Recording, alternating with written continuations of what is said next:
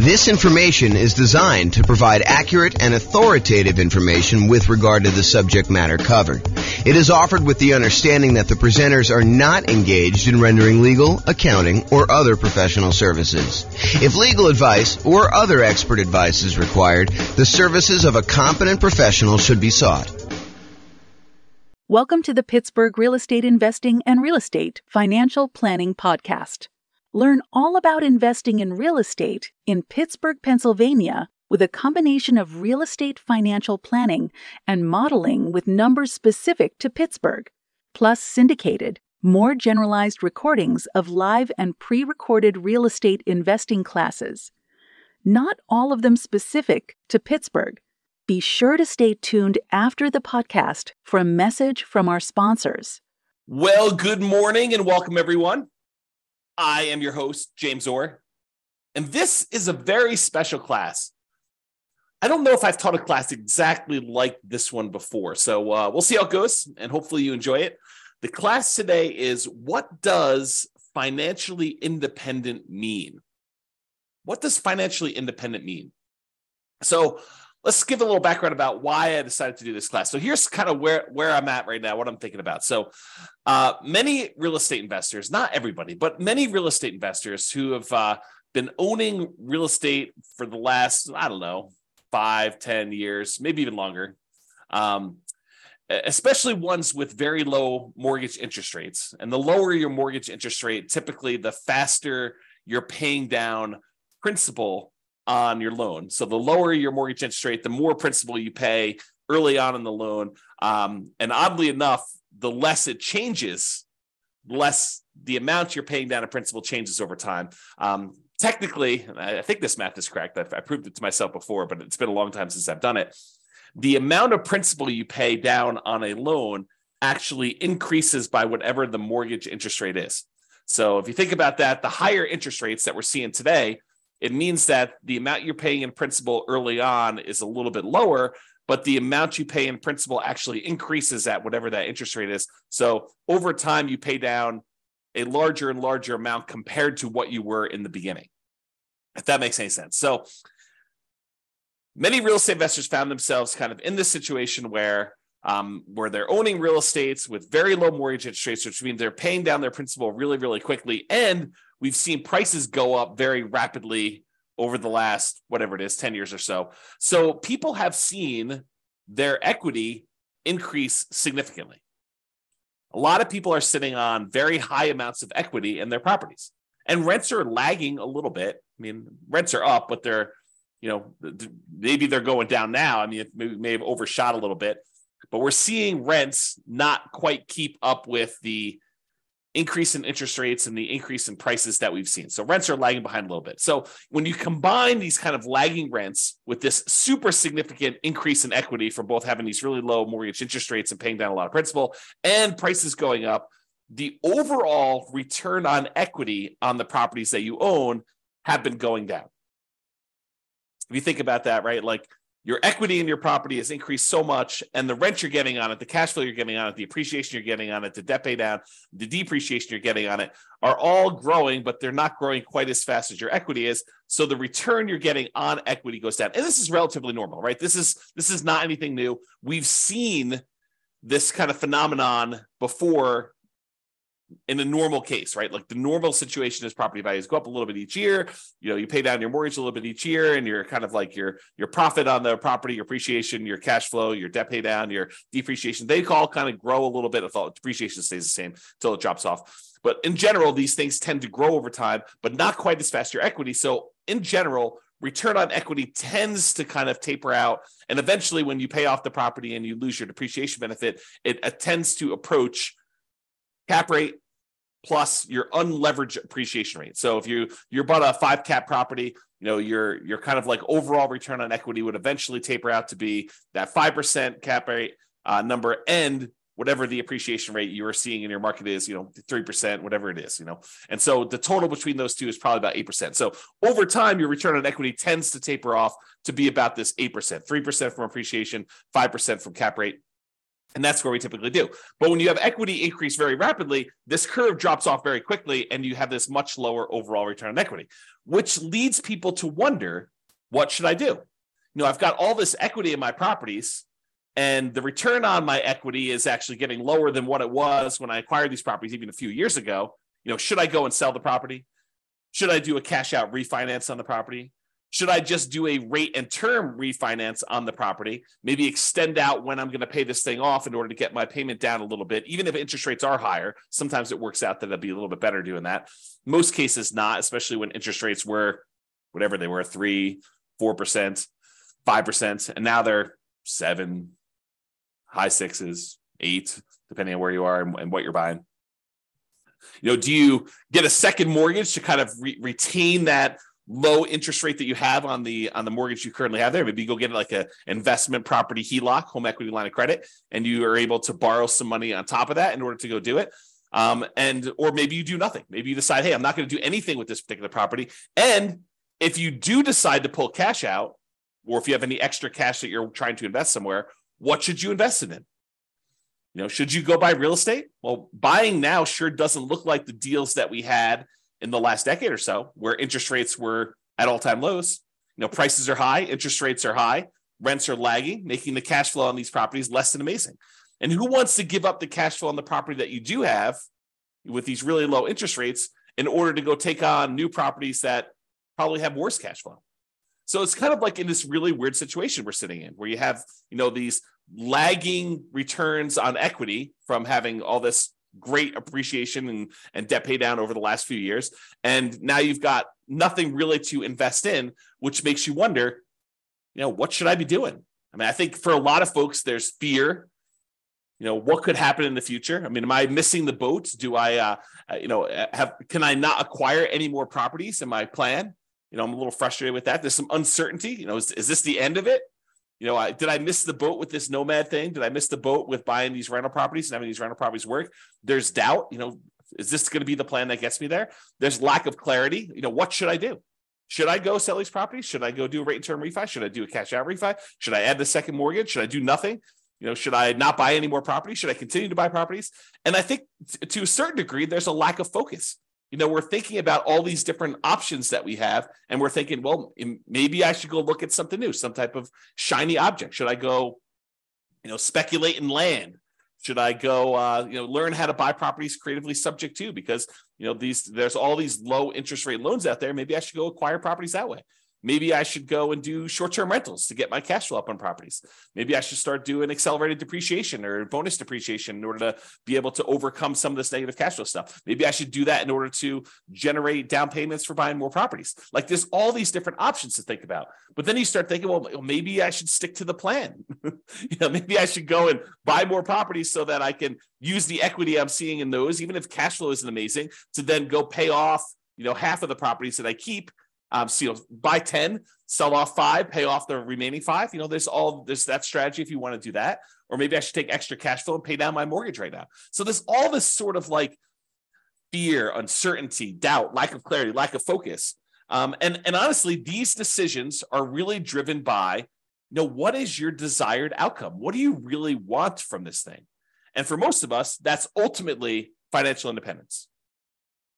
And to be even clearer, a lot of times it's usually faster path to financial independence and or a safer path to financial independence, right? Because I think a lot of us, not everybody, but a lot of us will ultimately get to financial independence, even if we don't do anything crazy, anything aggressive, anything, taking action into our own hands and optimizing, right?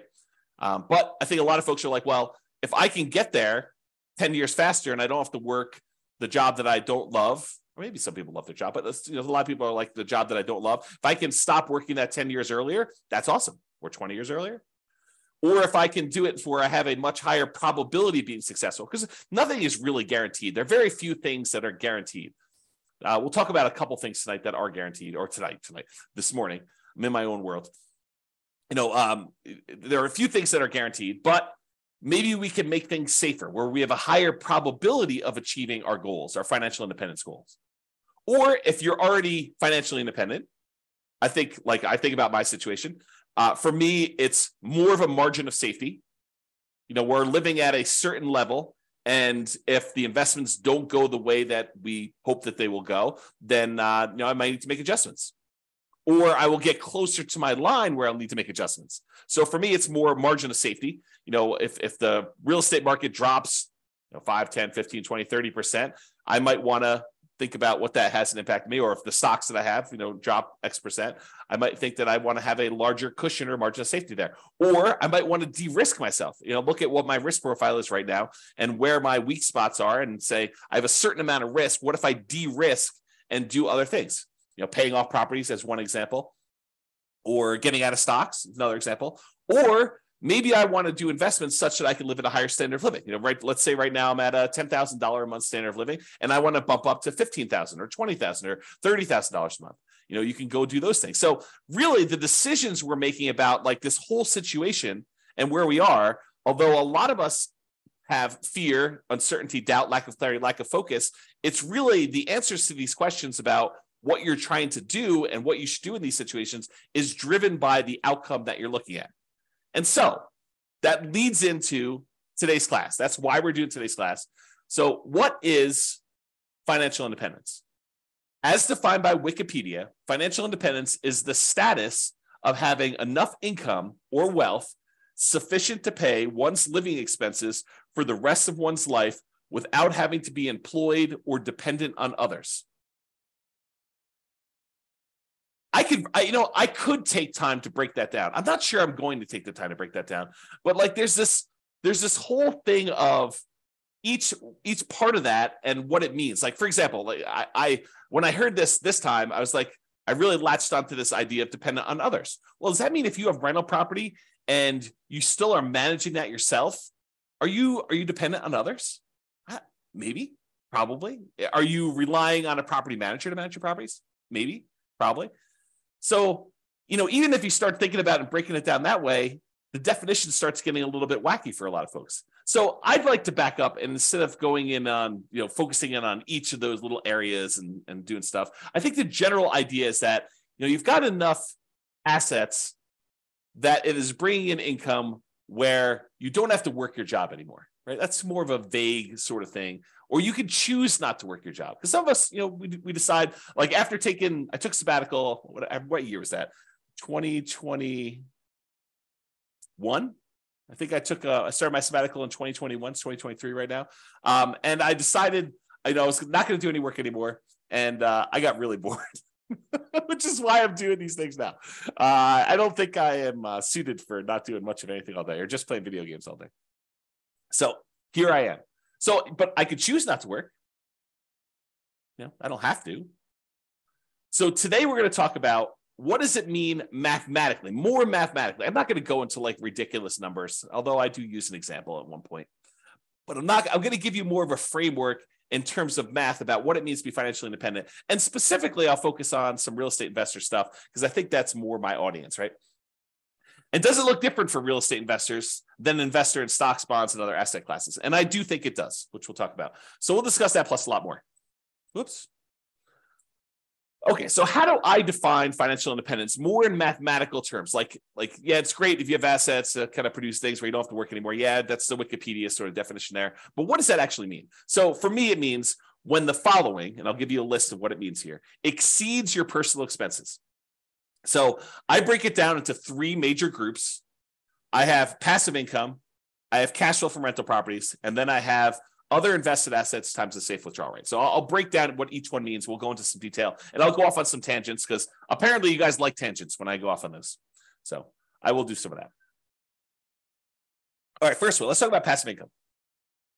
So passive income, I really break down into three sources. It's possible there's another one I've forgotten about in here, or that someone will say, "But James, what about this?" And feel free to kind of chime in. If you're listening to the recording after the fact, you can kind of post a comment or send me an email. So passive income really comes from, in my opinion, three things. Number one is Social Security. So a lot of us are working for a period of time, we're contributing to Social Security, and at some point in the future, provided the Social Security system doesn't fall apart and we don't get any money, which I don't think is going to happen, but who knows? I can't predict the future.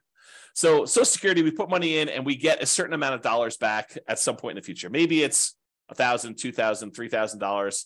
a month, $5,000. I don't even know what the cap is for Social Security, but you'll get a certain amount of Social Security coming in, and that can help offset expenses you might have in retirement. Usually this doesn't start until I think 62 or 67. I think there's some ones where at 62 it starts at a certain number, and then 67 it goes up to a certain thing. And if you delay it, you get some more. So, if you really are focusing on the Social Security thing, you're probably on the wrong webinar. But you should probably go find out more about that in detail. And honestly, if I'm going to do a thing on Social Security, I would have to do research and do it, because I definitely don't know it from memory. Okay. So passive income Social Security is one of them. Passive income from pensions is another, which is similar to Social Security. In some jobs, you actually have a pension where you're contributing a certain amount of money for your paycheck. It goes into this centralized fund. And I'm oversimplifying all this stuff, right? I'm not an expert on pensions or Social Security or annuities, which is the next one. So pensions, you're kind of contributing from a certain job that you put money into a pension. The pension invests that money and they pay out a certain thing when you retire, and you get that thing. What's interesting about pensions, and specifically, is maybe they're not small enough, but they're small enough in my mind where I have to think about the kind of black box versus detail model. And the black box versus detail model works like this. Sometimes it's helpful to simplify something down to a black box. For example, annuities as a black box would be, I put $100,000 into a black box and it pops out, $2,500 per year until I die. That's the black box. But what's happening inside the black box? Well, inside the black box is an insurance company. And the insurance company for an annuity, basically takes the $100,000 lump sum that you gave them, and they take that and they invest in things, stock markets, bonds, whatever they're investing in. And they know that, hey, you may outlive the normal life expectancy. And in that case, they're okay paying out more than what you probably should have gotten from that $100,000, especially if the market doesn't go your way. But there are going to be some people that did the annuity where they died early. And so for them, they're going to make some more profit on the people that end up dying early, and they're going to make less profit on the ones, or maybe even lose money on the ones where someone dies much later. But overall, because they've got, 100,000 people putting in $100,000 each, some of them are going to die early. Some of them are going to die based on their life expectancy, basically right where it is. And some of them are going to die much, much later, and they're going to lose money on those. And the overall, they're going to be able to make a profit. They're going to have enough money to kind of manage this thing correctly, pay out what they need to pay out, and make their own profit so that they can run the overall business of collecting these annuities, paying out the fees monthly, managing it, sending you statements, all that other stuff. So sometimes it makes sense to look at the black box of, I put money into this pension, the pension kicks out a certain dollar amount per year until I die, or until I'm a certain age, or whatever the agreement is with your pension to do that. And the idea is to simplify it down. And then sometimes you want to really step back and say, how are they able to do that? Like, what is going on that allows them to do it? So for example, when we think about the annuities one, you could take that same $100,000 that you were going to put into annuities, and you could invest it in stocks and bonds yourself. The challenge is that maybe you do that, and maybe the stocks that you pick don't go your way. Maybe, the ones that you pick end up going down in value, or the whole stock market goes down in value. Maybe the whole thing crashes, or maybe you outlive the reasonable time period that you expected to do that. And so you might do better by taking the $100,000 and investing in stocks yourself, or you might do worse. But the insurance company, because they're doing this in the aggregate for all these different people, they can kind of mitigate those risks across a large number of people. And so the amount that they pay out for the annuity is probably less than you might be able to do on average yourself, because they've got costs and they've got, some people might do better, some people might do worse. So if you go take $100,000, you invest in the stock market, maybe, and there's no promises in the future, but maybe you do 7% per year. You can figure out, with 7% per year, and you taking out a certain amount, whatever it is, safe withdrawal rate on that money that you do, you can take out a certain amount of money and kind of live off that. But with an annuity, you put $100,000 in, and they tell you, look, we're guaranteeing, I'm putting that in quotes because it's an insurance product, and so we're guaranteeing that you actually will pull out $2,500 a year, which is probably lower than your 4% safe withdrawal rate number. They're trying to be conservative, and they need to make a profit, and they're kind of like guaranteeing that you will have this until you die. as an example. And there's all sorts of variations on this, right? There's annuities where you get some of the money back when you die, or you die within a certain range, or, or you have an annuity that kind of counts for two people's lives, you and a spouse, or there's all sorts of variations. And I'm not an expert on annuities, I'm not licensed to sell annuities. So go talk to a professional if you're really interested in those. But that's sort of the idea. And that idea applies kind of across the board, this black box simplifying other thing. So passive income from either Social Security, pensions, or annuities. Those are the three kind of passive income sources. The second one in my group is this net positive cash flow from rental properties. And I think a lot of folks on this particular webinar, because it's Real Estate Financial Planner, are interested in this kind of idea of net positive cash flow from rental properties. So you buy rental properties. In some cases, they have positive cash flow when you buy them initially, especially right now with really high interest rate and really high prices. Maybe not all of them, and if you're putting very little down, maybe not all of the ones you're buying now have positive cash flow to start with. But over time, rents tend to increase with inflation, kind of like creeps up a little bit. And because a lot of your costs are fixed, like your mortgage payment, which is usually a big percentage of your expenses on a property, your taxes and your insurance and all that tends to go up with inflation as well. But because your mortgage payment is a rather large percentage and your rents are going up and your rent is the big number on top, cash flow tends to improve over time on your rental properties. And if you start out negative, it'll eventually increase and become positive. And eventually, when your property is completely paid off, you get this big jump up in how much cash flow you're getting on it, and you see positive cash flow on your rental properties. Okay, so over time, this net positive cash flow from rentals can increase as you're doing it. The interesting thing, man, I'm going off on some weird tangents today. So the interesting thing about cash flow and rental properties, let me teach safe withdrawal rate first, and then I'll come back to this concept. But there's something interesting about cash flow and rental properties as compared to investing in stocks that is a little bit different. So we'll talk about that next. So why don't I do this? I'll go talk about safe withdrawal rate, and then we'll come right back to this. And Nick or Nathan, I see both of your names right together. One of you remind me if I go off track and I forget to come back. It's possible I will forget to come back, but I'm holding you guys responsible. So safe withdrawal rate times money invested in other assets. So we covered so far passive income, that's Social Security, pensions, annuities. We did that already. I also talked very briefly about net positive cash flow and rental properties, which I'll go into a lot more detail here in a little bit. Safe withdrawal rate money, safe withdrawal rate times money invested in other assets like bonds. So the third source of being financially independent is, let's say over time, you kind of put in whatever it is, $500 a month, and you invest that in stocks or bonds or something else like, I don't know, crypto, or not that I suggest you do crypto, but you get the idea. You can invest in something else. And then that money grows by investing in these other assets. And you can, when you're ready to be financially independent, say, okay, I've got $1 million saved up. What is a reasonable amount of money that I can take out from this $1 million each year where I am not super likely to have this go down to zero in my lifetime? And so what that is called is a safe withdrawal rate. And there's a Trinity study, and the guy who came up with it, Benjamin, who kind of formulated some math around this concept as to what a number is and what, if you're really likely to run out of money using that number.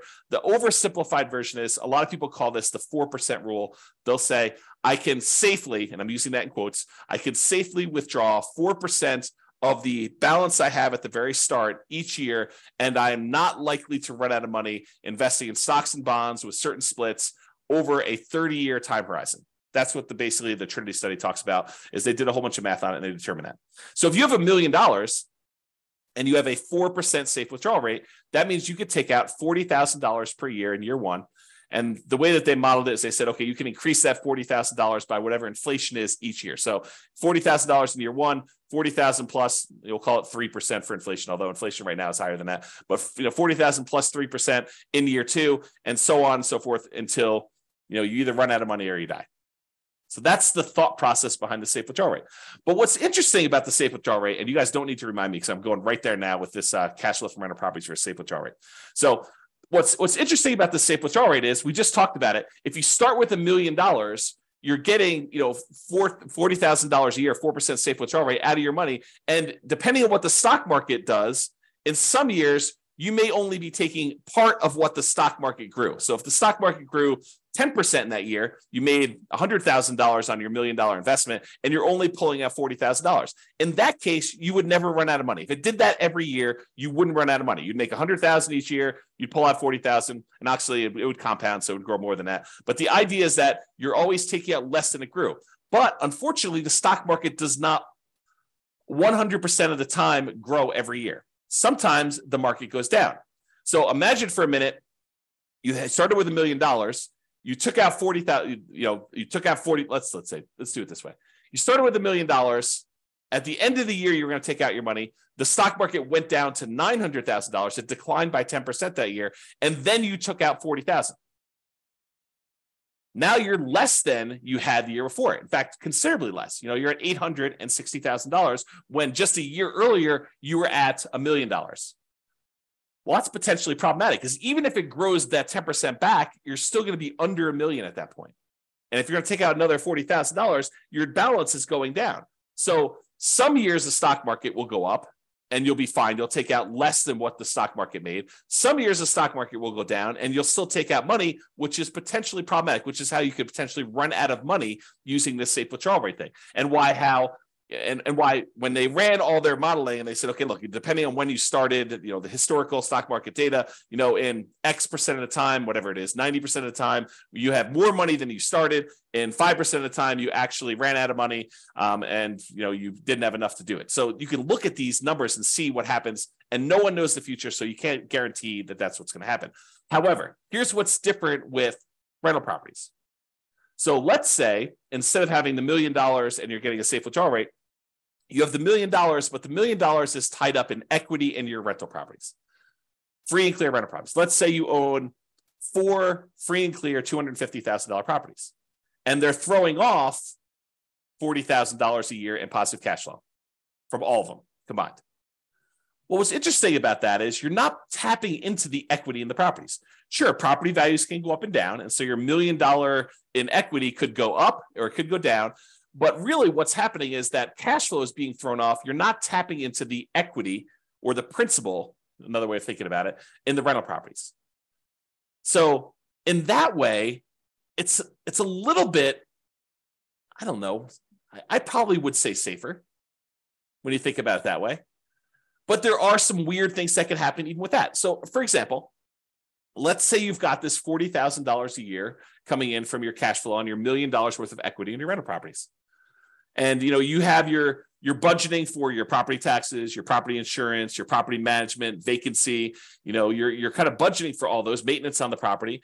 But what you aren't necessarily budgeting for is capital expenses. You're not setting aside enough money so that when your $10,000 roof goes out in your property, that you have enough money set aside for a $10,000 roof. Your maintenance budget, you've included things like carpet and paint and, maybe replacing some appliances over time and, kind of like fixing some flooring in the kitchen and, maybe some, touch up paint here and there outside. Like you're not really budgeting for a roof. Some people would, but I think a lot of folks would not include that in their normal budget. So if you have a $10,000 roof come up and you were making $40,000 a year in cash flow, positive cash flow on your free and clear rental properties, what does that mean? Well, you could go and get like a home equity line of credit on these free and clear rental properties. Maybe you do on one property where you say, okay, it's worth $250. What's 70% of $250? What is that? Probably 140 something.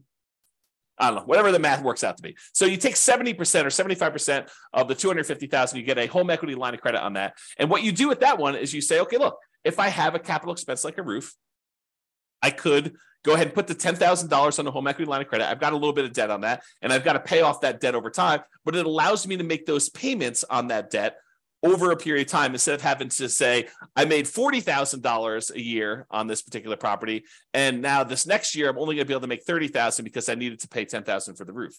That could be hurtful for you if you're using this to live on. Instead, you could say, okay, I'm going to get $40,000 a year. I'm going to put this HELOC on this property, and I got to make payments on it, so I'm going to reduce it, but I'm not going to reduce it by the full $10K.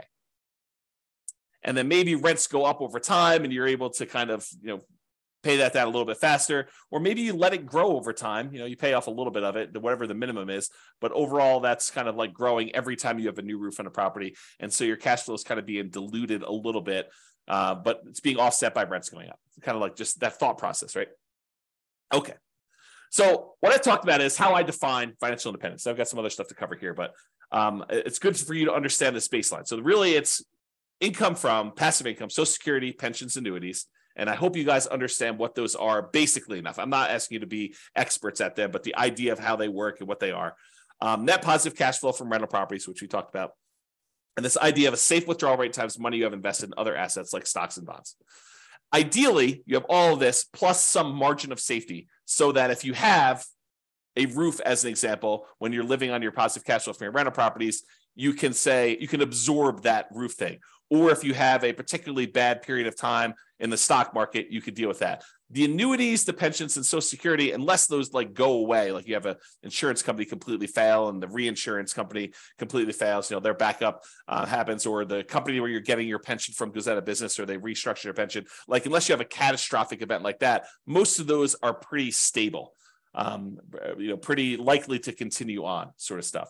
So you might not need as much margin of safety to do that, which kind of leads me to an interesting discussion. If you're taking your $1 million, you're investing in stocks and bonds, or you're buying these rental properties, you're kind of like putting the risk into the rental real estate market.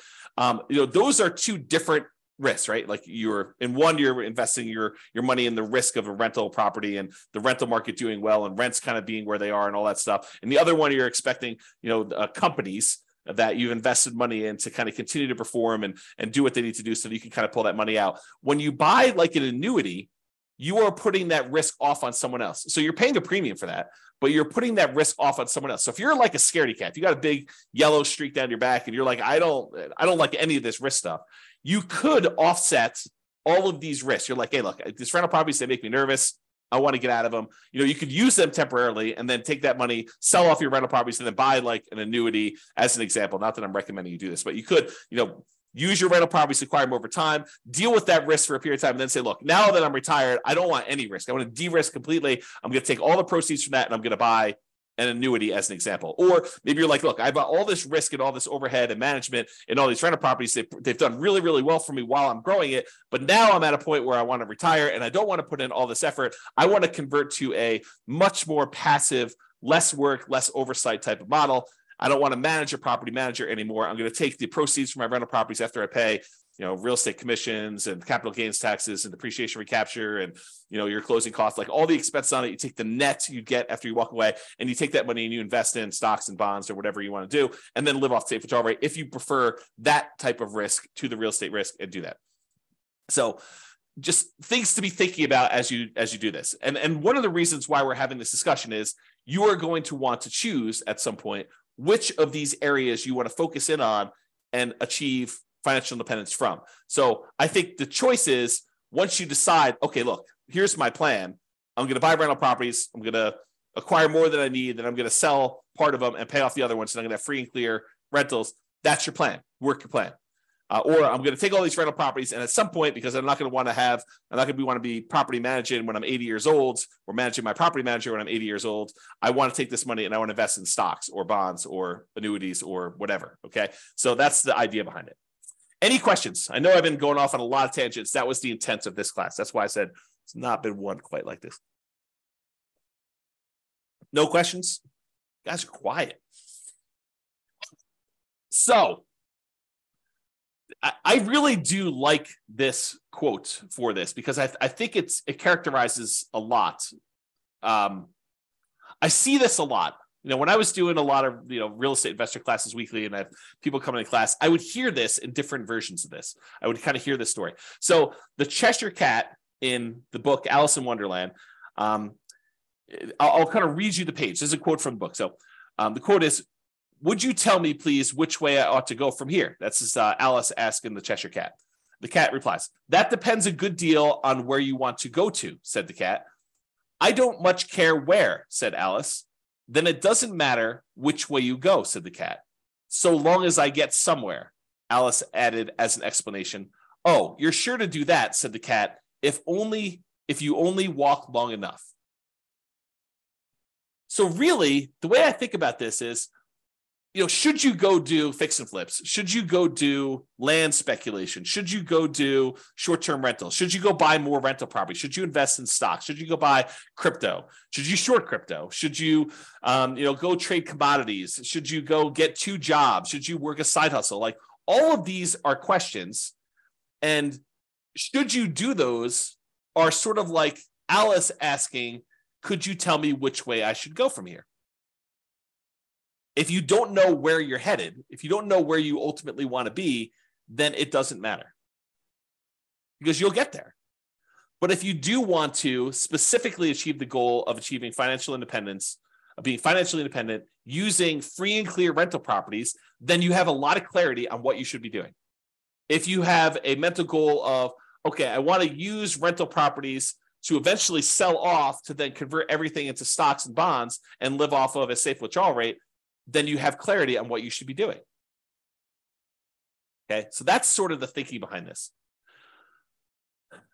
What you need to be financially independent is your ultimate destination.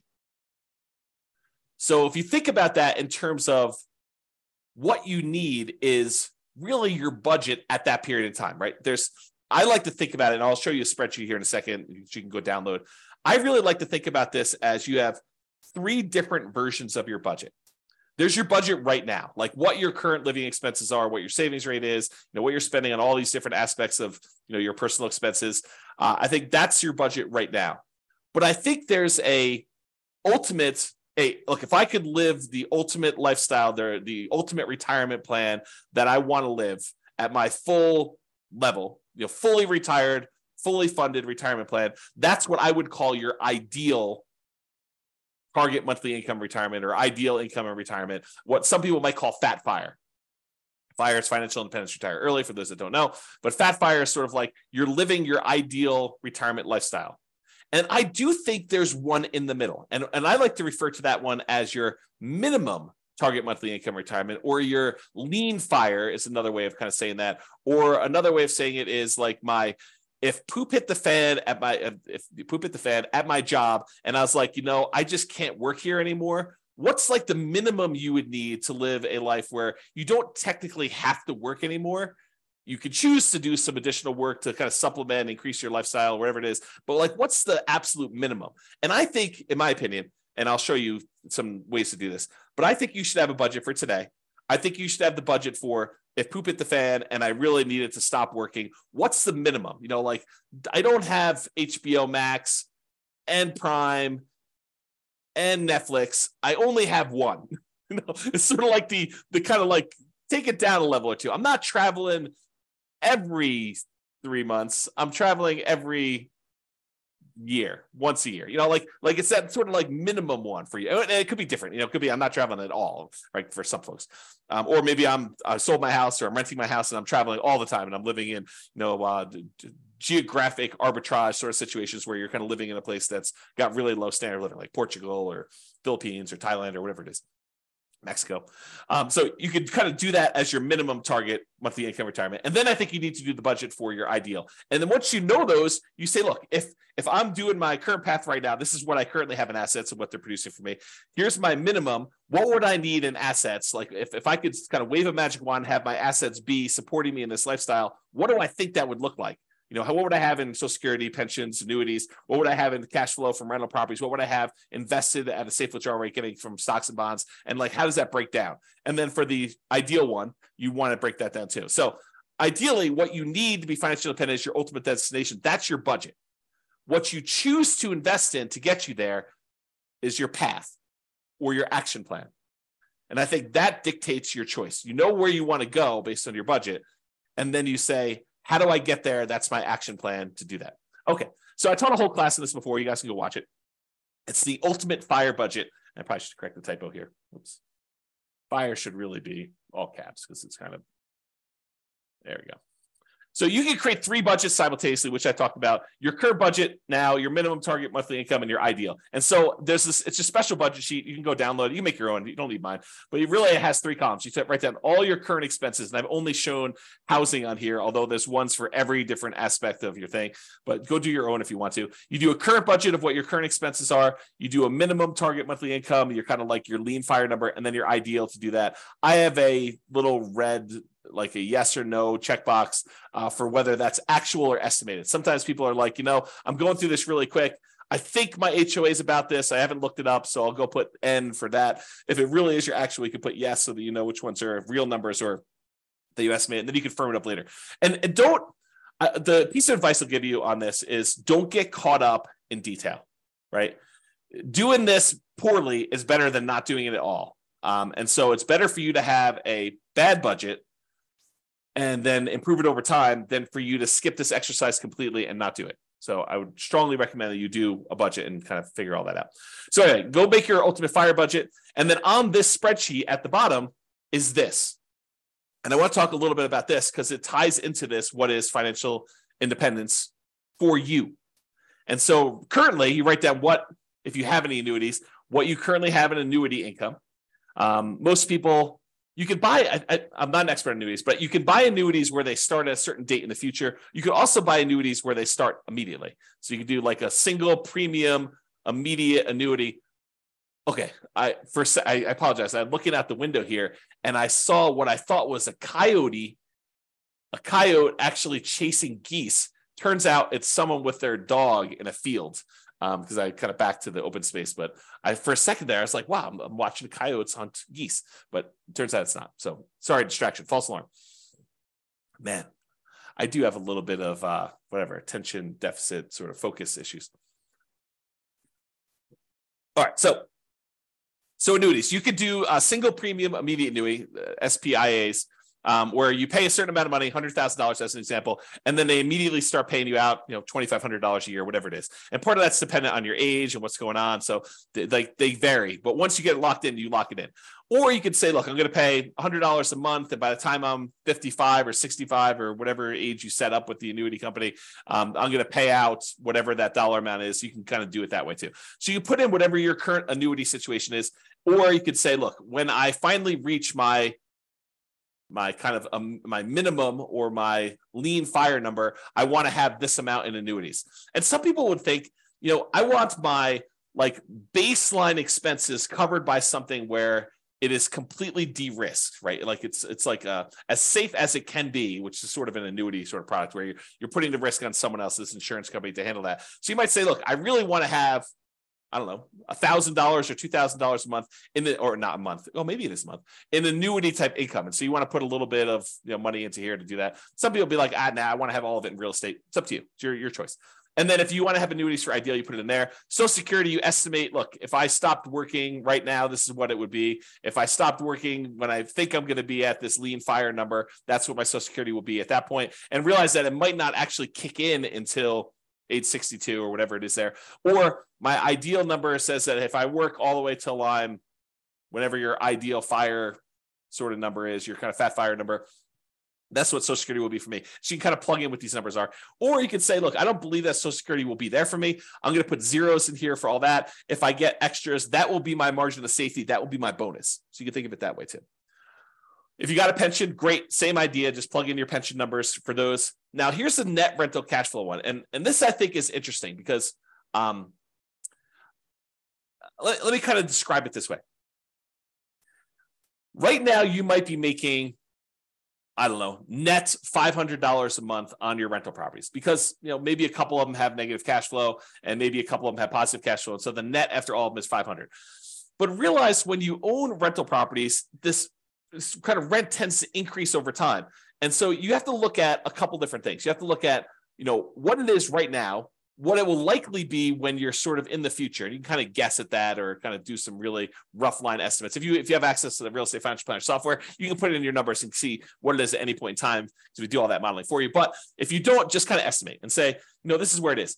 However, if you're thinking to yourself, at some point in the future, when I'm at my ideal or maybe when I'm at my minimum, what I want to do is I want to have free and clear rental properties. Here's the way to think about that. your cash flow on a free and clear property that doesn't have a mortgage, rental property, is net operating income. So if you calculate net operating income, you take your gross potential income, subtract that vacancy, you got your gross operating income, subtract out your operating expenses, your taxes, your insurance, your maintenance, your property management, your HOA fees, any landlord paid utilities, like all those things, you subtract out all those. And what you're left over with after you subtract those out is net operating income. Net operating income is the income your rental property produces, excluding, not including at all, any financing charges. So if you think about it, if you want to find out what your rental properties will ultimately produce when they're paid off free and clear, it is your net operating income on all those properties. So if you made a little spreadsheet and says, okay, here's the 6 rental properties I have, I'm probably selling these 2 off at some point because they're kind of like not ones I'd want to hold in my portfolio long-term. Because I think sometimes we buy properties for strange reasons, because this one cash flow is really great, or I had this before I got married and so I converted it to a rental, but it's kind of a weird property. It shouldn't really even be a rental property. It's sort of like one I just happen to have. And so maybe I want to get rid of that one, or maybe that's the best one and I'm going to keep that, all these different reasons for selling and not selling.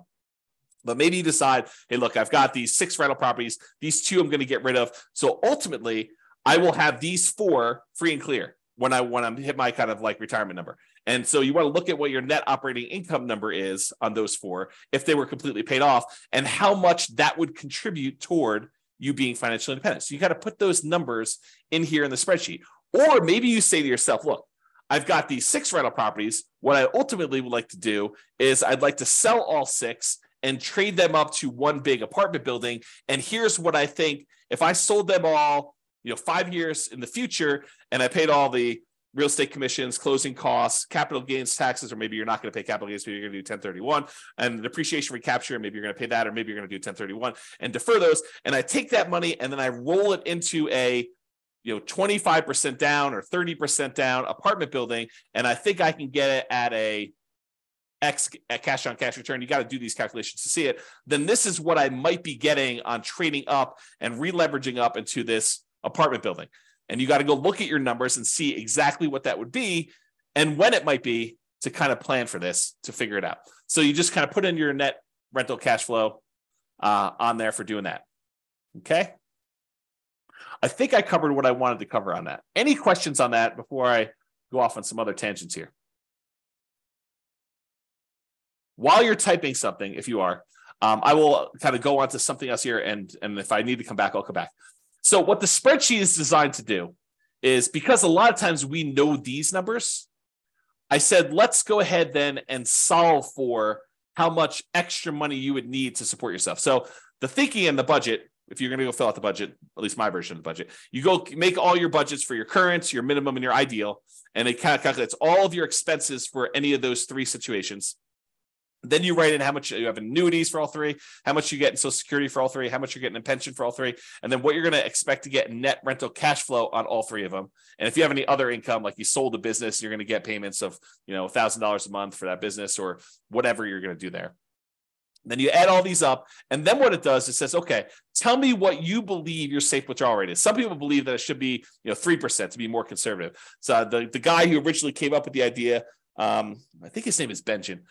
He basically said recently that you can go as high as 5% or 5.25% or something like that. So he increased it from the 4% safe withdrawal rate that he originally came up with as an idea. So whatever you believe is true for you, go ahead and put that number in here for safe withdrawal rate. And then the spreadsheet will calculate how much you're getting from all these, and using a safe withdrawal rate, how much you would need to have saved up in addition to these other assets to be financially independent. So it'll do some like reverse math for you and tell you, okay, based on how much you got for annuities, Social Security, pensions, and net rental cash flow, and this 4% safe withdrawal rate, you would need to have $600,000 more invested in order to be able to be financially independent. So it'll do the math backwards.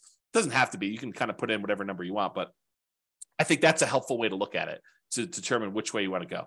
That way you can decide, hey, I've already got these. If I don't do anything more, if I don't do any more action plan work toward that particular stuff in current, I can just focus in on saving money for this required investment at a safe withdrawal rate, investing in stocks and bonds, something like that.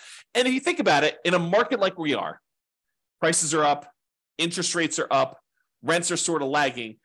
Is it the worst idea in the world for you to just put money away into something, stocks, bonds, index funds, whatever you're going to do, crypto? Not that I suggest crypto. Crypto's a little weird for me. But anyway, I digress. Let me just kind of focus in. Invest in whatever you want to do while you're waiting for the right other investment to come. And maybe that doesn't ever come, right? Maybe it becomes, well, turns out this stocks, bonds, whatever else I'm investing in is the right investment for me for now.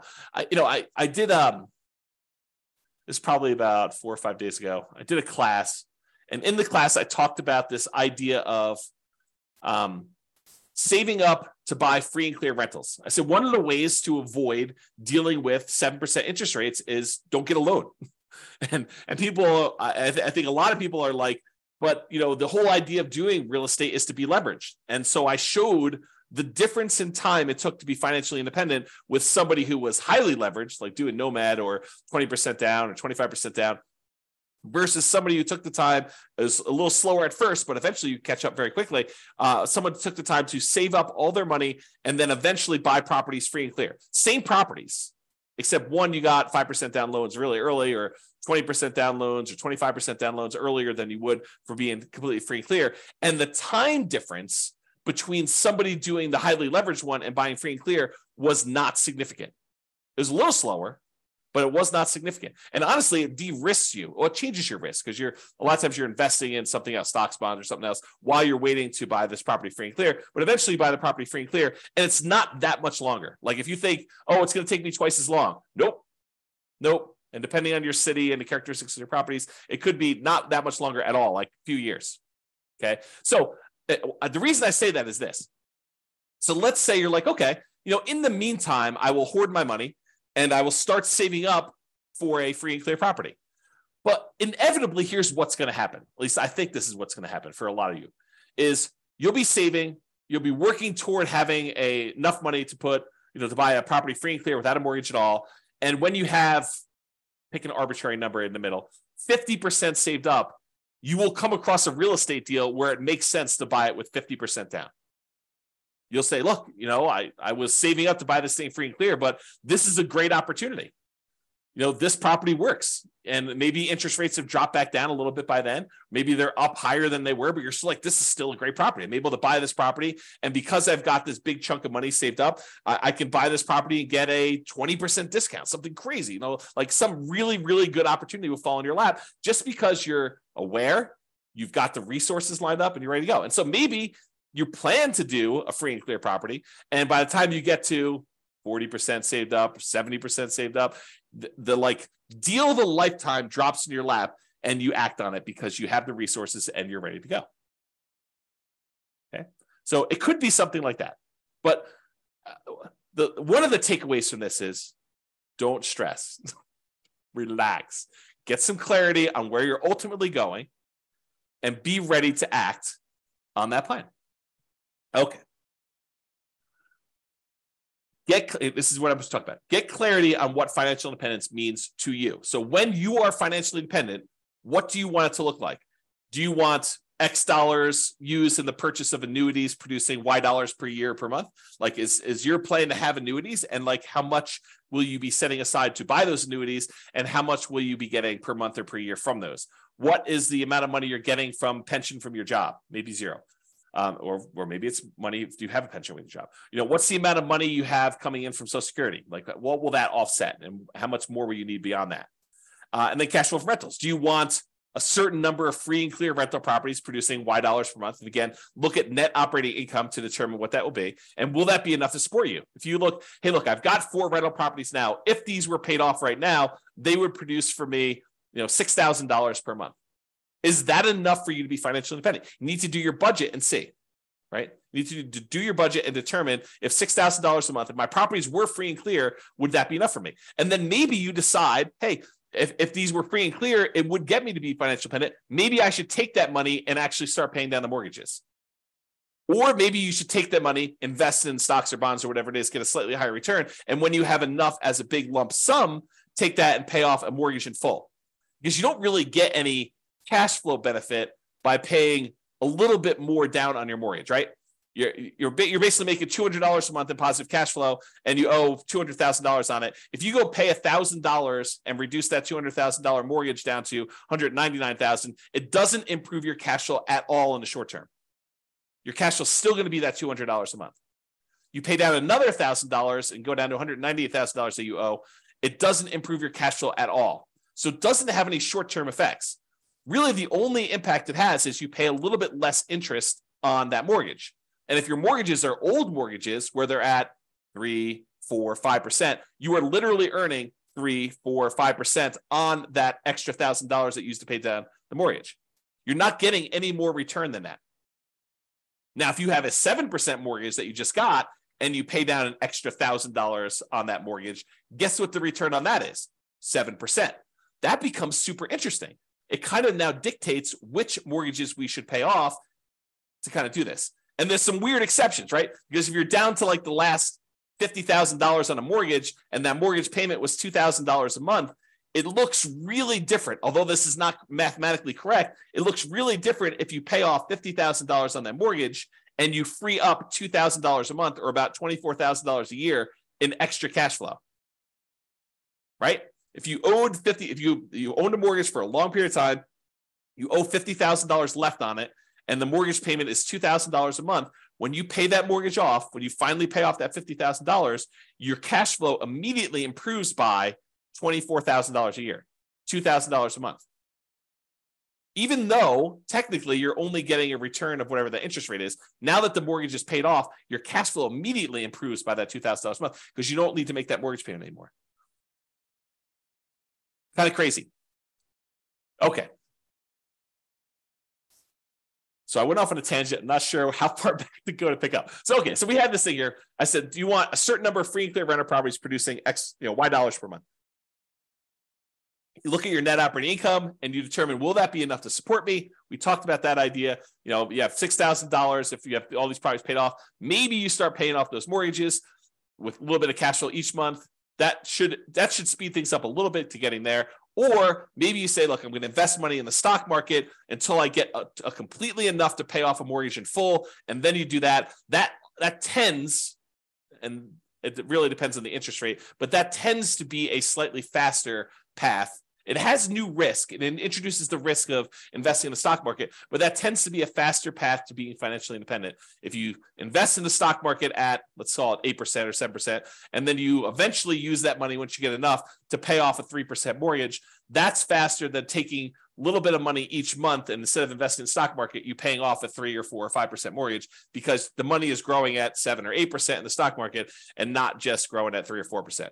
Okay, that's why we might do it that way. Now, if you've got a 7 or 8% mortgage versus 7 or 8% stock market, you can make the decision to actually, either do the stock market or to pay down the mortgage. The other problem with the paying down the mortgage is equity is illiquid. It's hard to get at. It's harder to get at than it is to just call your stock market brokerage company and say, send me a check. Liquidate my account and send me a check. Oh, there's a really cool eagle out there. I gotta stop. I may need to close the window when I do these.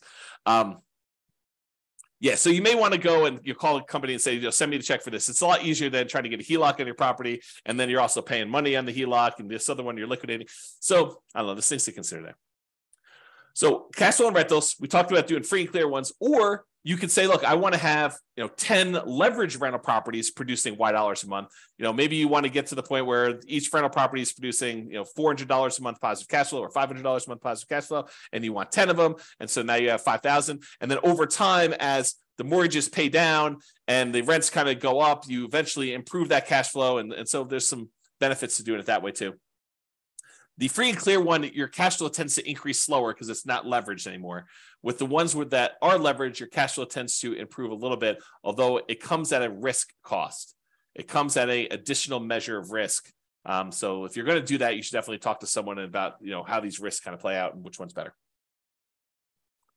Or we talked about passive income, talked about cash flow, or the safe withdrawal rate on invested assets. Maybe you want to have whatever it is, $500,000, $1 million, $2 million, invest in stocks, bonds, or something else at a Y, safe withdrawal rate, 4%, 3%, 5%, whatever you feel is safe for you per year, and you kind of do that. Or some combination of the above, which is what we've been talking about today. So a little bit from Social Security, maybe I have I buy a little bit in annuities, maybe I have, one free and clear property and, 3 leverage properties or whatever you have, and maybe you have $1 million in safe withdrawal rate assets in order to be diversified across a wide number of asset fields to kind of mitigate your risk and get some of the benefits of some things and some of the benefits of other things.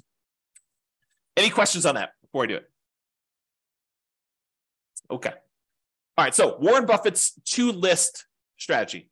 So this is advice given to Mike Flint, Warren Buffett's pilot, and it's from Warren Buffett. And this is from James Clear's website, jamesclear.com/Buffett-focus. And I copied it verbatim, so I'm going to read it to you so that you kind of get the story. But these are James Clear's words, except where I kind of go off on tangent. So step 1, Buffett started by asking Flint, his pilot, to write down his top 25 career goals.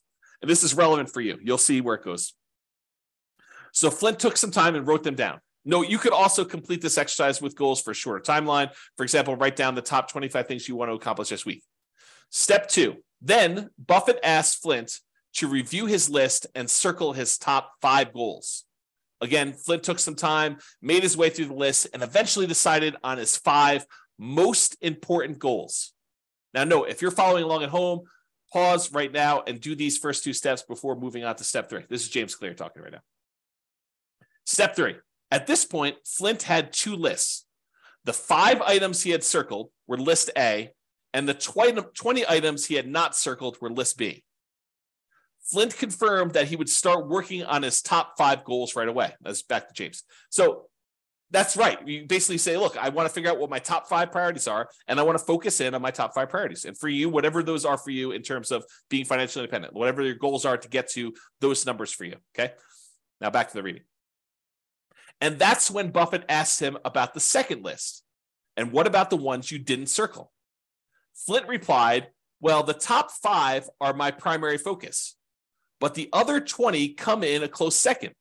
They're still important, so I'll work on those intermittently as I see fit. They are not as urgent, but I plan to give them a dedicated effort. And it's back to me now. And so you think to yourself, yeah, that's great, right? Like he's going to focus on the top 5. And, if he can easily knock out number 7 on the list or kind of put a little time in because it happens to be convenient to do number 7 right now, that's great, right? Not so fast as we continue reading. To which Buffett replied, no, you've got it wrong, Mike. Everything you didn't circle just became your avoid at all cost list. No matter what, these things get no attention from you until you've succeeded with your top 5. The thinking is, I'm done reading. The thinking is we tend to think of these other 20 things, these shiny objects, as those seem pretty important. I mean, they're not like my most important things. They're sort of like the, should I flip land, or should I, go do a fix and flip, or, should I go think about buying properties creatively? I mean, if that's your top 5, great, go do it. But if that's like your number 7, or I want to think about maybe doing this other little thing that might be a distraction, but it seems kind of important to do right now, no, those are the ones you have to ignore. You really need to focus in on just the top ones. Don't mess around with the other stuff at all. So here's Warren Buffett's advice applied. I'm also currently reading, got to make another typo. Oops. Okay. Currently reading another book called Algorithms to Live By, The Computer Science of Human Decisions by Brian Christian and Tom Griffiths. So in that book, they're discussing this optimal strategy for exploring new things and exploiting things you already know about. And there's a lot of research and computer science sort of stuff about how to optimize for this and how people think about these problems and what the solutions are. And I can't do justice to the whole book because there's entire chapters about this idea and stuff. But I'll kind of summarize something that I think is germane to what we're talking about. There's an argument to be made that if you've got a good strategy and someone has done a bunch of math to show you which strategies and optimizations will get you to financial independence fastest. I mean, that's kind of what I've been creating the software and doing, and with the least risk. Then perhaps you should avoid all these other weird things and consider kind of like the shiny objects as part of that second list that Buffett talks about, the kind of 20, the avoid at all cost list, and just focus in on the ones that you know will get you to financial independence fastest and with the least amount of risk. Once you decide what that needs to look like for you, focus in on achieving those with that stuff, okay? And avoid this kind of exploring new things stuff because it's really a distraction. And a lot of times you won't know how to weight that. You won't know if that is a better choice for you because it'll be brand new for you, and you won't have the nuance and expertise and subtlety of understanding all the pros and cons and where the kind of like weird faults and stuff are. I mean, you know this to be true. Think about it for yourself. Prove it to yourself, okay? All right, so I want to cover this idea of primary residence being paid off as it relates to this financial independence topic, because I do think this is an interesting example that applies to other areas. It's not, you might think I'm just talking about primary residence and whether or not you should pay it off, but I'm not. I'm talking about a whole bunch of other problems that appear like this, okay? So let's talk about this. So should I pay my primary residence off? And if so, that may significantly reduce what you need to be financially independent. And I'll explain to you what I mean by that. So let's look at an example. Imagine for a minute there's somebody who has $1 million saved up in stocks. And in addition to that, they have a couple of rental properties where the total amount of their net cash flow after all their expenses is $1,000 per month. So not an amazing rental portfolio, but $1,000 a month, a healthy rental property portfolio, and net positive cash flow after property management, taxes, insurance, maintenance, like all that stuff. It's $1,000 a month coming in from that. And they've got this $1 million invested in stocks somewhere. And they have an owner-occupant mortgage, a property that they live in for about $1,500 a month. That's the monthly payment on it. And they have about 15 years left on it, and they owe about $200,000 on it. Also happens to be at a 4% mortgage, which it doesn't really matter that much, but you get the idea. So it's an owner-occupant mortgage, $1,500 a month payments. They have 15 years left to pay it off and $200,000 left on it. It's at 4%. Their personal expenses to live on, including that mortgage, is $60,000 per year. So they have a personal expense of about $5,000 a month. $3,500 of it is for non-mortgage expenses. And then $1,500 of that $5,000 is their personal mortgage payment. Okay. That's how it's breaking down. So should they pay off their mortgage or not? That's the question. And I would prefer it if you thought about it from your kind of like where you are right now before you hear my answer, and you decide, does it make sense for them to pay off their mortgage?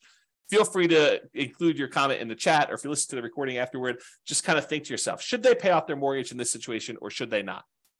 Okay, so let's walk through kind of like the two situations here, and I'll kind of throw in an additional one here.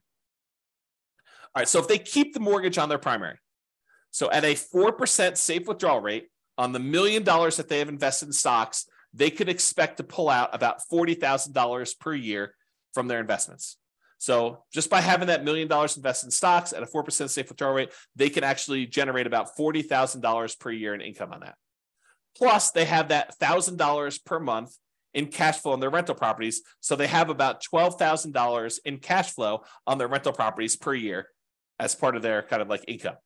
So between $40,000 from the stocks at a safe withdrawal rate and the $12,000 in cash flow for the year, they have about $52,000 per year in income. But they have $60,000 per year in expenses. So technically, they're not financially independent, right? They need $60,000. They got $52,000 a year achieved. So they're 86.7% of the way there.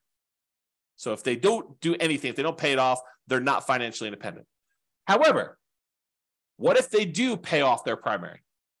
So they take $200,000, which is how much they owe on their mortgage, and they remove that from the stock market account, and they say, okay, I'm going to take $200,000 of the $1 million I've invested in stocks and bonds to reduce my personal expenses by that $1,500 a month payment.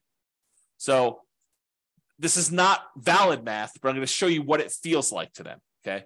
So this is not the way you should do this math, but it's sort of the way it feels. So what they basically did is they said, I have $1,500 a month in payments times 12 months is about $18,000 a year. So it looks like you put in $200,000 to pay this things off, and you get $18,000 per year as a return because you'll no longer have that $1,500 a month payment, $18,000 a year. If you pay $200,000 as investment, that works out to be about a 9% return on their investment. Math is not actually right, but the idea is how it feels. Okay. So it really is earning the mortgage interest rate of 4%. That's technically the right math, but it feels like they're earning $18,000 because they get rid of that $18,000 in payment. So now, once they do that, instead of having $1 million invested, they now have $800,000 invested at that 4% safe withdrawal rate, which generates them $32,000 per year in income. 4% times 800,000 is $32,000 per year. Plus that $12,000 per year in cash flow on their rental properties. That gives them $44,000 per year in income between their safe withdrawal rate and the rental property cash flow. Everyone follow me? Anyone lost? Good. If you are, let me know. But now, instead of having those expenses be $5,000 a month, which is what they had if they had that mortgage, now their personal expenses are only $3,500 a month since the mortgage is paid off. Still have taxes and insurance. That's part of the $3,500. But the mortgage part of it is $1,500 a month. Okay. Times 12 equals $42,000 per year.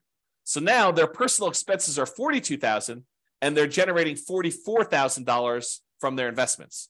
So now mathematically, they're financially independent by a little bit. They got $2,000 a year extra to spend, which is interesting, right? Because now you think to yourself, man, that was kind of crazy because if they kept the mortgage, they're not financially independent. If they get rid of the mortgage by paying it off, they technically are.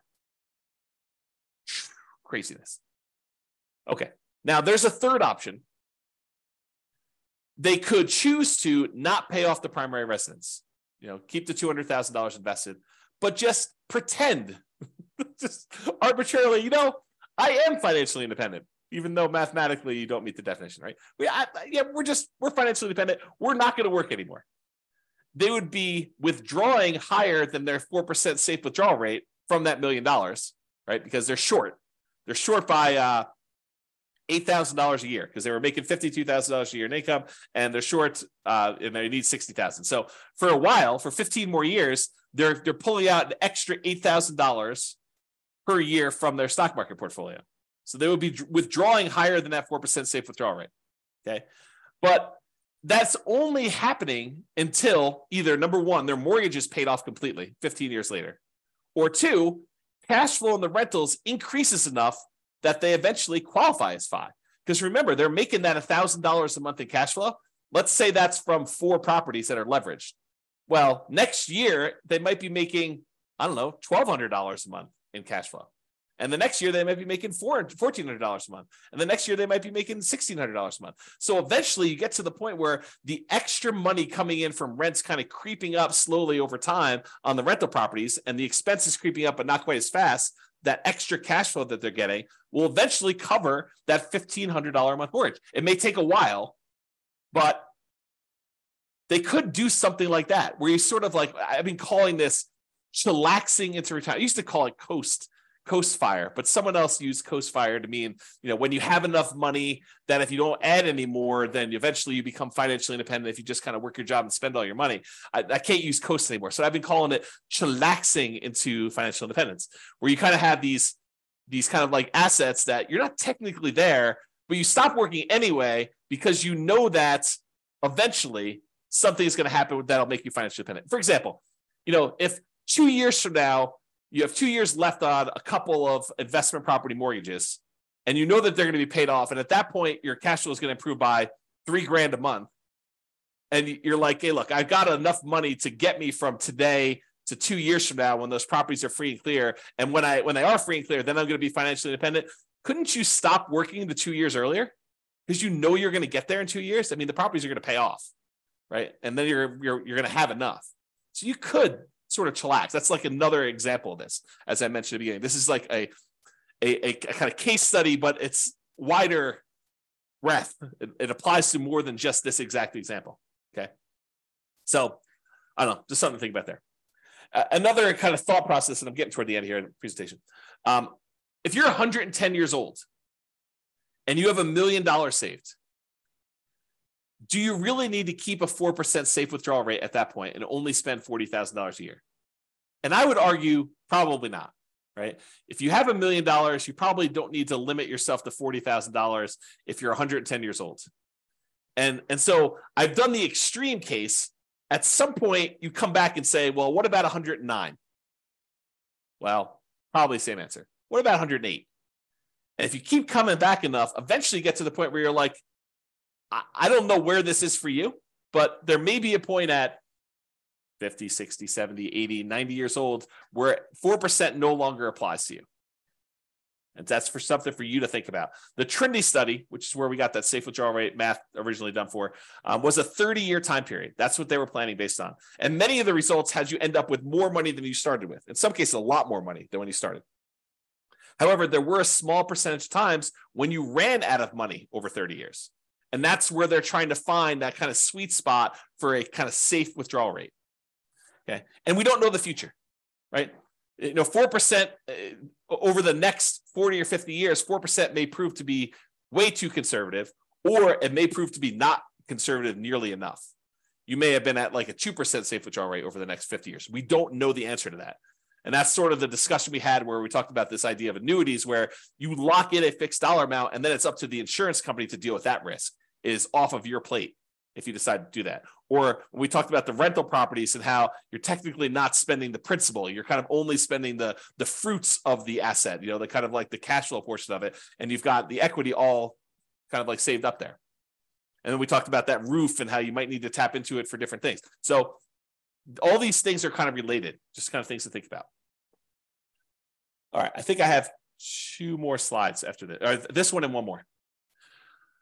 So here's a couple of kind of like off the wall things as to like, how do these apply to being financially independent? And warning, I will tell you, I've labeled this my controversial list of what is included in safe withdrawal assets because some of these are controversial. So, and if you have equity in a property or you have equity in a business, which rental properties are really a business, right? And if you think about that, but equity in properties or equity in a business, unless you plan to convert that to invested assets, unless you plan on selling it and then investing in stocks or bonds or whatever it is, you cannot use that as a safe withdrawal rate number. You can't say, I've got $1,000 a month in cash flow and $1 million in equity in my property. So really the $1 million in equity, I could use that as a safe withdrawal rate and do 4% on that. So that's really $40,000 a year. Plus I've got this $1,000 a month in cash flow. So that's $12,000 a year. I add those together, I get 52. No. You are not allowed to do that math that way. Cannot do it that way. Okay. The equity, the $1 million in equity is what is producing the $1,200 a month or whatever I said, $1,000 a month in cash flow, $12,000 a year. That equity is what's producing the cash flow. You can't double dip. And that applies to businesses as well. Okay.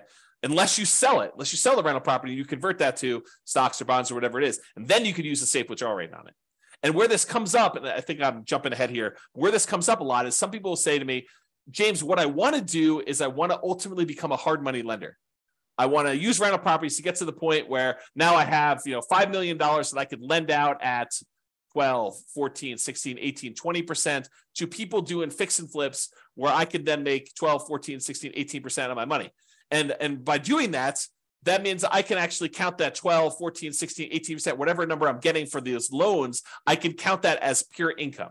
So if I've got $1 million, I'm making 12%, I can say I can spend $120,000 a year because that's what I'm getting on those hard money loans. No, that's not how that works. And this is why I think it's controversial. I think that you say, I've got this $1 million that I'm loaning out at 12% or 14% or 16%. You still do a 4% safe withdrawal rate on that $1 million. It doesn't matter that you're earning 12, 14, 16, 18% on that money. You really need to use the 4% safe withdrawal rate. It's as if you invested that $1 million in stocks and the stock market did 12, 14, 16, 18% over those next couple of years. It's the same idea. We're still only using the 4% safe withdrawal rate on that. Okay? All right, continue on. Equity in properties or business.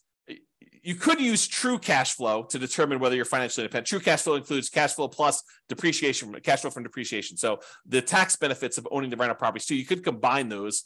It's less conservative to do it that way. I think it's a legitimate way to do it though, because you have to think about that as a real benefit. It's not just it's not that doesn't exist. So you could use true cash flow. You could use cash flow or the reduced living expenses of a free and clear property that you live in instead. So when I'm talking about the equity of properties, you're counting the true cash flow generated or the cash flow or the fact that you no longer have a mortgage payment because you own that free and clear property. And so now your monthly expenses dropped by that $1,500 in that example as just a way to describe that. So you can't count the equity twice. Now, I'm sure someone's going to come out with some crazy thing and be like, but James, what if I have a free and clear property and I have a HELOC on it and I'm using the HELOC to make my loans? And so really I have more than that.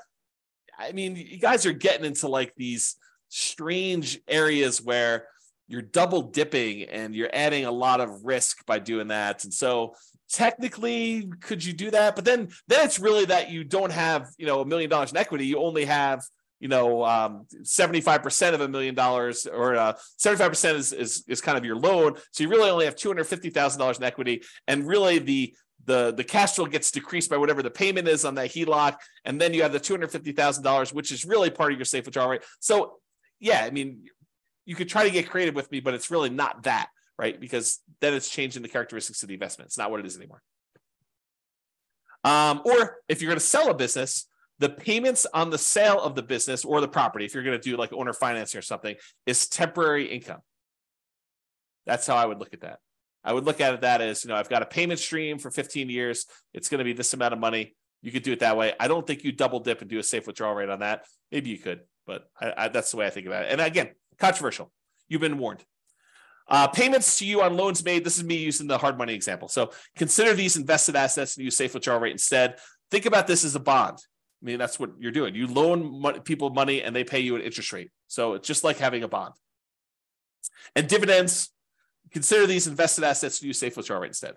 So if you're thinking to yourself, I'm going to live on the dividends from the stocks that I own or whatever, I think you just think about all that as safe withdrawal rate numbers instead. All right, last slide. And I hope you guys like this.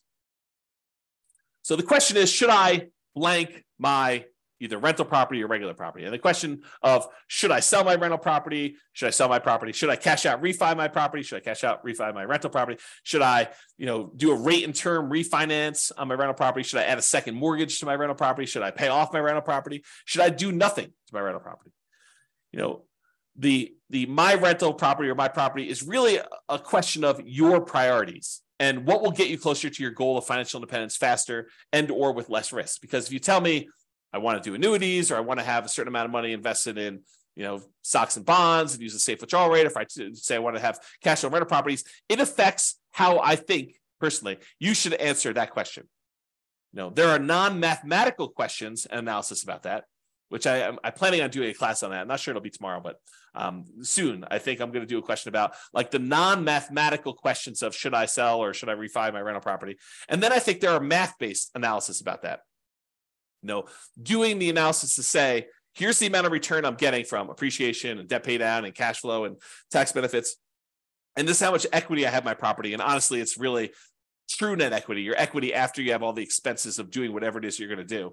So like this is how much return I'm getting on my equity amounts. So that's sort of the threshold I would need to beat if I were going to do something with this and move it somewhere else. That's the thinking, right? That's the math part of it.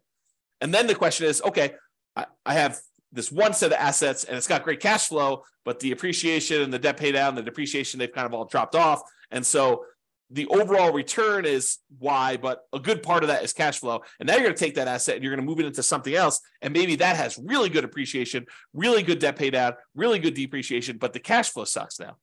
And depending on what you're trying to accomplish, that may be great or it may suck, right? Depending on what you're trying to do. If you're trying to go for a certain amount of cash flow and you have a very narrow time, you have a very short time period to do that, you might not want to convert one type of asset to another if it doesn't get you there. But if it does get you there, then you got to really think about that. You got to make a decision based on the non-math questions and then also the math-based questions and decide, what does this look like? So I just have like a sub-question kind of tab here. For example, if I sell, should I do a 1031 exchange? Kind of defer those capital gains and defer the depreciation recapture taxes. And then what should I invest in instead? And if it's a replacement real estate, should I do accelerated bonus depreciation on that? I mean, those are like questions that come up. So you have all these like sub questions that get triggered when you do that. All right, that is it, folks. I hope you've enjoyed that, although I don't know if you did. So, because you guys have been so quiet, I have no clue if you like that or not. And no one is prompting a response here, so I assume everyone is asleep on the call, which is awesome. So hopefully you guys enjoyed that. Oh, you guys definitely enjoyed it. Okay, good. You're very, very welcome. Very welcome, guys. Awesome. Thanks, Nick. Thanks, Nathan.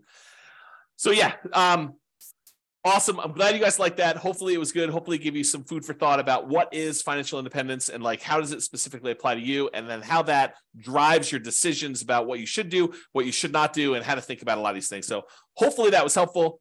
That's all I got for you.